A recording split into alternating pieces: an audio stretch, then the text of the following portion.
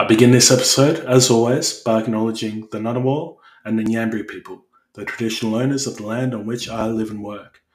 I acknowledge their elders, past, present, and emerging, and I extend that respect to all Aboriginal and Torres Strait Islander listeners of this podcast. Isam Bulavadaka. Welcome to the Coconut Wireless Podcast. I'm your host, Jeremy Lardner. I've got an absolutely huge guest for you this week. He's Simon Raiwalui, who most of you will know as the head coach of the Fiji Rugby side, currently preparing his team for the upcoming Rugby World Cup being held in France in September this year. He's been good enough to give us some of his time to come on the podcast and speak about his team's preparation for the tournament, as well as his own personal journey as a player and now as a coach. It's a really, really sort of a really fascinating insight into a guy who's got sort of visible and arguably important jobs in the country of Fiji, especially with the World Cup year.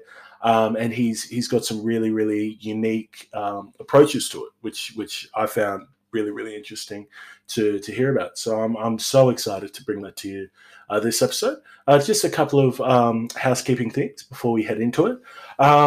This being an episode with a Rugby World Cup coach on it is a really good opportunity for me to sort of announce something that I'm working on at the moment. With the World Cup this year, I'm trying to do some. It's a concept that I've been working on for a while, where I want to do reaction episodes after each of the island nations matches. So that's Fiji, Tonga, and Samoa will all be competing in the World Cup in September. And after each of their matches, I want to do a reaction episode where I speak about the match and how the players went and the performances, and keep it pretty sort of upbeat and positive, as I try to do with all of the episodes. But what I'd like to do, and I think will make it really special, is to have someone, a guest host, I guess, from each of those island nations on the respective episodes. So I'd love someone from the Samoan community to come on and speak with me about the Manu Samoa games, and likewise someone from the Tongan community to come on and speak about their reactions to each of the Tonga games as well. I've been lucky enough to find already a collaborator for the Fiji matches. He's someone who I think especially the Fijian community in Australia will be really, really that they'll be really familiar with. He's a very well-known guy, very funny guy, very talented guy. I'll be announcing that sort of a bit closer to the World Cup. But in the meantime, I'd love to get some other people involved from the two other major island nations who are competing in the World Cup. If you don't have to be, you don't have to know the analytics, and all the ins and outs of the rules of rugby union. If you're just a fan of the game and you're passionate about your team, you're the perfect person. If you got a bit of chat about you as well, that's amazing. Like, you're the person I want to speak to. So please reach out if that's something you'd be really interested in doing. You can do all of the matches. I think there's 4 pool matches for each of the island nations, or you can do just one. And I'll have different guest hosts for each of the matches, depending on the response to this and what your interest is. So please, if this is something you'd like to be involved in, please reach out, because I'd love to hear from you. The other thing is just continue, please, to subscribe and to rate the podcast 5 stars if you would, on whatever platform you're listening to it. The ratings honestly help so much with the visibility of the podcast and promoting it, and sort of just getting it the way that the metrics work on Spotify and Apple especially, is the more ratings and the higher the ratings, the more it sort of, the podcast sort of gets in front of people and sort of shoots up those charts and lists that they have that I don't really understand. So if you would do that, that's so helpful. And keep doing what you're doing, please, in terms of sharing the podcast around and telling people about it. That's incredible. That's something I really take pride in, is the fact that there's no paid marketing with this podcast, and there's no I don't pay for bots or anything. It's purely shared by the community. So if you continue to do that, I'd really appreciate it, and I appreciate the people who have been doing it. So without further ado, here's my chat with Simon. My guest on the Coconut Wireless podcast today is a man that many rugby fans will be very familiar with. He racked up 39 caps for the Flying Fijians and served as captain of the national side during his time there as well. He then moved on to a coaching career in many very well-known clubs throughout Europe before joining Michael Checker's coaching team for the Wallabies, where he served as the forwards coach there, before moving back home to Fiji Rugby, where he was appointed head of the general manager, of High Performance, the Fiji Rugby Union, before moving into his current role as the head coach of the Flying Fijians. Coach Simon Raiwalui, thank you so much for coming on the podcast today. Well, Jeremy, it's nice to be here. Yeah. Look, you were announced as head coach of Fiji a little while ago in February, so you've had a couple months to get a feel for the job. How are you finding it? Yeah, it's been good. It's been obviously a lot of organisation, logistics. So I've been up to Europe and visited a lot of the players that are based up in Europe. So it was good to catch up with them and basically say hello, just outline what we were going to do through the campaign. Worked through a lot of things. Didn't want to overload them too much with rugby. Obviously, they're still in competition. So yeah, it was good to catch up. And obviously here, I'm based in the west, so I've got regular contact with the drawer. We're working out of their facility, so got the coaching staff there and the players, and just working quite closely with them. Yeah, nice, fantastic. Just looking back to your own playing days, as I said in the intro, you got to live the dream of most rugby players, where you represented your nation at the highest level. Could you just take me through your first match for the Flying Fijians? Like, what was that like? When finding out that you were gonna get your shot, and then obviously running out for that first match. Yeah, obviously a great privilege to represent your country. So it was back in the day. So it was one of those tours where you played like 7 or 8 matches and you only had one test match. So it was it was a long process. So we went on tour to New Zealand. It was 1997. So we played all the matches. We started in the South Island, moved away up to the North Island, and ended up playing the All Blacks in North Harbour. So obviously it was a great experience, huge privilege. Played against one of the legendary All Black teams that had Sean Fitzpatrick and Michael Jones and some of the heroes that you grew up watching. We started really well. We scored the first try. I think we got out to 5-0. Unfortunately, at last we lost. I think it was 70-odd to 5, but it was a great experience. And the score wasn't good, but we acquitted ourselves while we stuck in there, and we against a really good All Blacks team, and it was a great experience. And obviously, at the start of my career, I think I was only would have been 22, 23, playing against that level. Gave me the opportunity to go and play in Europe, which I did for 14 odd years. So it was obviously every time you play for Fiji, it's a huge privilege to get to pull on that white jersey and represent your country. Yeah, absolutely. Is it a shame to you in a way that those traditional tours with all the matches against like the local clubs? I'm sure they're quite grueling, but is it a shame to you that they're sort of passed into distant history now, or? In a way. Like I loved it when, obviously, as a youngster growing up, I came into the game and it was just going professional. So there wasn't a lot of money in the game, so it was a privilege to go on tour and play all those games and go to different places that you probably wouldn't travel to normally. So I really enjoyed it. It's very tough now with the professional calendars, and you've got 2 windows of basically of 4 weeks to be together.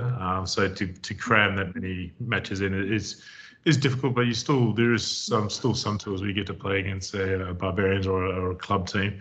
Sure. But I think those days are gone where you're going to play eight warm-up matches. Yeah, no, that's fair. Look, as well as your caps for Fiji, you also had 3 caps for the combined Pacific Islanders side, which toured a number of times throughout the sort of mid to late 2000s. What was that camp like with so many players from different island nations there together? Yeah, it was really good. You're bringing together three different cultures. We're brothers, but frenemies, as you like to say. Yeah. Big rivals on the field. But the guys that I went on tour with in what was it, 2006, I think it was. I knew all of them. I played against them in Europe. We played against each other for Samoa and Tonga. So it was nice coming together. Obviously, it's tough to come in on 1 week's preparation and get those combinations right. But we clicked pretty well straight away. The boys knew each other well. Came in. It was a diverse group, but it was a really good group, and I really enjoyed it. It was something different. Yeah, definitely. Look, you went into coaching pretty quickly after your playing career ended. Was that sort of something that was always on the horizon for you to go into coaching? Yeah, well, it was either coaching or some sort of management within the team. Yep. Obviously, through probably the last 10 or so years of my career, was a captain and played some sort of role like working with management and those sort of things. So I enjoyed those sort of things. I'd done coaching while I was playing in the federal up, and I coached at Lille. I got some opportunities there. Work with the academy at racing. So it was always something that was looking at as a pathway. Obviously, as a rugby player, you're always looking for what's the next pathway after your rugby career, because it's only short your rugby career. So sure. That was one of those options, and I was lucky enough to be at a club that facilitated that and helped me with those progressions. Yeah, fantastic. Fijian and Pacific Islander players, have always been very, very highly regarded within rugby union. But you're one of a growing number of coaches from Pacifica background who are now making it to that really high elite level. What do you put that growth down to? I think the exposure of our players from the Pacific overseas, so they're getting opportunities overseas. So then after that comes opportunities within the club to get into the different roles. It's when you're on the island, the opportunities are sometimes limited. So to be able to get opportunities, you see there's coaches within Super Rugby, there's coaches within the French system. It's really good to see our coaches and staff getting that experience, and hopefully that trickles down back to Fiji, Samoa, and Tonga. Yeah, absolutely. What advice would you give to any budding coaches who are just starting out? I'd give, firstly, if you're a player, start doing your work before you finish your career. Don't wait till the end. Go out and seek as much experience as possible. You can do as much theory as you want, certificates and stuff like that, but it's actually getting out in the field and talking and coaching and getting to know how to manage people. That's probably the best experience you can have. The young coaches, I always say, I was guilty of it when I was a young coach. You want to try and reinvent the wheel. Sure. But rugby is a pretty simple game. You've got to get a ball over the line, and then you score points. So if you get the basics right, 9 times out of 10 you're going to be doing well. So yeah, look after the basics first, and then go to the more complicated stuff afterwards. Yeah, fantastic. Look, when you were announced as the head coach, one thing really excited me about that press conference where you said, I've got a quote here. One of the biggest things for us is reconnecting with the people, reconnecting with Fiji. We must be a team of the people.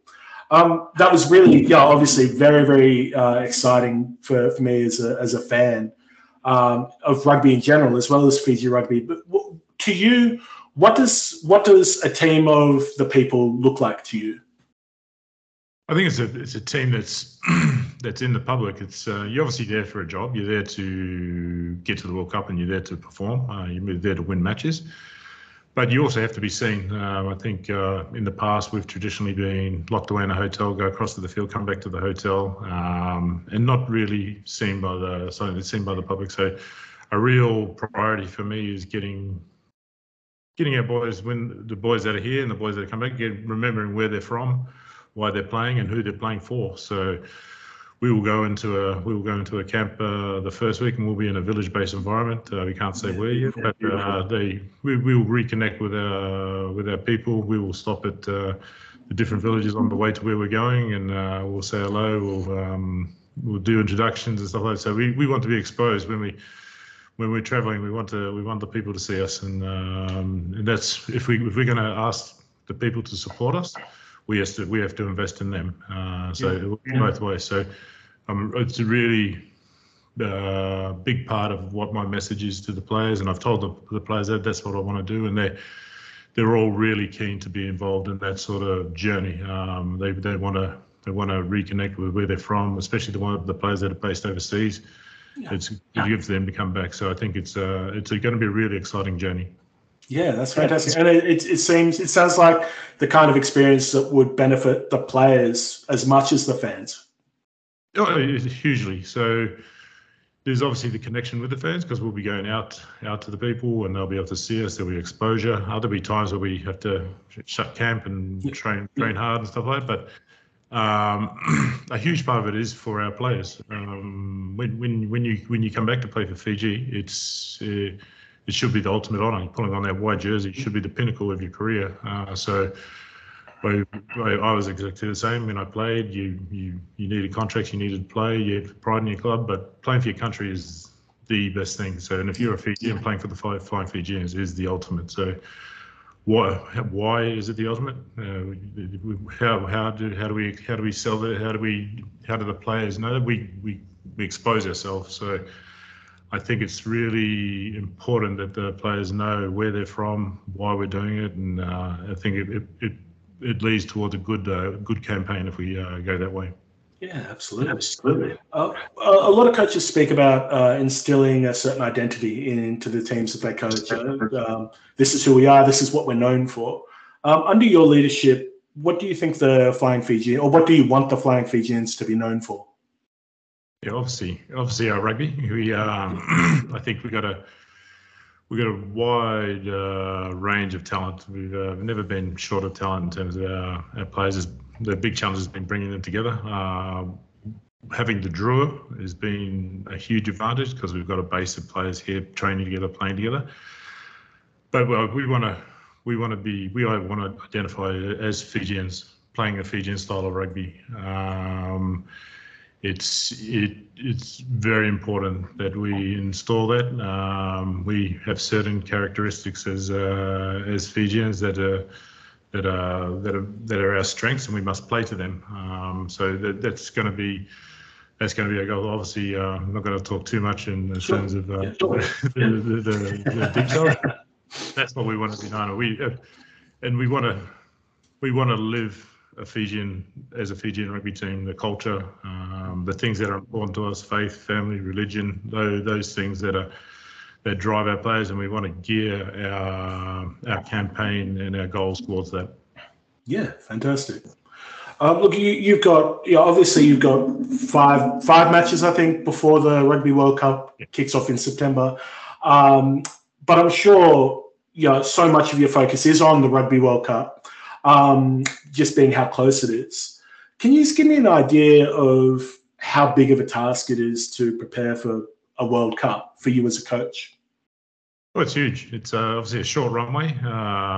Getting named this year, but it's a great challenge. We've got, like I said, we've got the talent there. We've got the backbone of what we've been trying to create. The staff is very similar to what was there before, so we won't be changing too much in terms of the rugby. There'll be certain things that we want to install in their game that I want in terms of head coach. But it's about getting the cultural side right, the off-field bit right, and then the rugby will look after itself. We've got to get to the World Cup. We've got to get to September the 10th. In the best condition mentally and physically ready for that Welsh match. Yeah, definitely. Would you say? Oh, yeah. Obviously, it was always going to be somewhat of a daunting task taking over the team so soon before a World Cup. But would you say your prior position within the high performance team for Fiji Rugby Union made that transition a little bit easier for you? Yeah, I think it did. It obviously, in terms of the organisation, the logistics. Obviously, I knew the players before even joining Fiji Rugby, so I know a lot of the players. It's it has helped. Still, there's a lot of crossover in the role in terms of what you're trying to achieve, high performance, and flying the national teams are within the high performance. So yeah, there is a lot. It does help. Yeah, fantastic. Just talking about the World Cup again, Fiji have once again been drawn in the same pool as the Wallabies and Wales for the pool stages of the World Cup. Is that a challenge that you relish as a coach, playing against those high-class Tier 1 nations? Yeah, well, there's no easy games in the World Cup. Sure. You've got Georgia and Portugal as well, who are really, really tough. So no matter what pool you're in, you're going to be playing against tough opposition. It's just a coincidence that it's probably been the 3 last World Cups that we've had 3 of the same position. So yeah, there's some. It's always good to play against the best teams. If you want to progress as a nation, if you want your rugby to progress, which we do, obviously. We've made some big progress in the last couple of years in terms of those teams. You have to be playing against the best consistently, and that's what we've been consistent. What we've asked for consistently. So yeah, we want to play those the top tier nations as much as possible. Yeah, fantastic. No, you're not doing coaching-wise. You're not doing it all alone, thank goodness, because you've got an absolutely stacked team of assistant coaches with you. You've got people like Saramai Bai, Grant Hughes, Darryl Gibson with you. How important is it to you as head coach to have that caliber of people supporting you? Yeah, it's good, and they're good people. So that's the first thing. They're good coaches, good people. They've been with the Flying Fijians for the last cycle. Daryl and Jacko, especially. So I think we've got Brad Harris coming in, who's been in Fiji since 2017 with the programs, and now with the Drua. Graham Jews, who's familiar to all Fijian fans, ex-Flying Fijian, scrum coach, forwards coach at Northland. You got Saramai Bai, who's come in, vast experience, and Senarusi Saravakula. So it's a good mix of expat skills, and also some real good up and coming Fijian coaches as well. So there's a good blend, and we'll be able to mix the culture with the rugby and get it right. So really happy with the coaching team, and I think it'll be really good. Yeah, fantastic. Obviously, every team attending the World Cup, their aim is to go as deep as possible into the competition and win as many matches as possible. But just speaking very generally, what does a pass mark for Fiji look like for you at this coming World Cup? Yeah, it's always been we want to look for the phase finals, so getting to the quarterfinals. So that's been the goal right from the start. We've got to be looking at that. To get there, we have to get our performance right. Like you said earlier, we've got a great preparation with the PNC, and we got lead-up matches against France and England. So we'll be well prepared, battle hardened going into that World Cup. And as I said, just getting to that first match in the pinnacle, peak mental and physical state, ready to play that game. Yeah, so it's pretty simple. What our result-based goals are is to get to at least the quarterfinals. Yeah, fantastic. While the preparations for the World Cup are understandably front of mind for you and your team, you've also invested really heavily in the local, like the locally based rugby clubs and rugby players. You're sort of out there. We always see vision of you out there meeting the local clubs and working with them. You'd be forgiven for maybe not doing that, given how close the World Cup is. Is that part of your sort of community involvement aspect? Is that why you sort of made that effort to get out into the people? as part of that connection as well, getting out there, making time, making sure people see that you're invested in them. I think as part of my previous role with the academies and stuff like that, getting to know like those kids age 16 up to 23, become very close with them. They're the future, the next generation of the Drua, the Fijiana Drua, the Fijiana, and the Flying Fijians. So yeah, that's part of the role of getting out there and being invested in the community. Yeah, fantastic. Look, thank you so much. You've been really, really generous with your time. Look, just to finish off, do you have a message or anything you'd like to say to the Fiji rugby fans out there? No, just looking forward to you all coming on board and supporting us. We've got one match this year in Latoko on the 22nd against Tonga. So, yeah, get out there, support us. Hopefully we can get a full crowd, and that'll give us a good boost on towards the World Cup. Yeah, all right. Thank you so much, Coach. Once again, really, really appreciate your time. Best of luck at the World Cup. Thank you, Jeremy.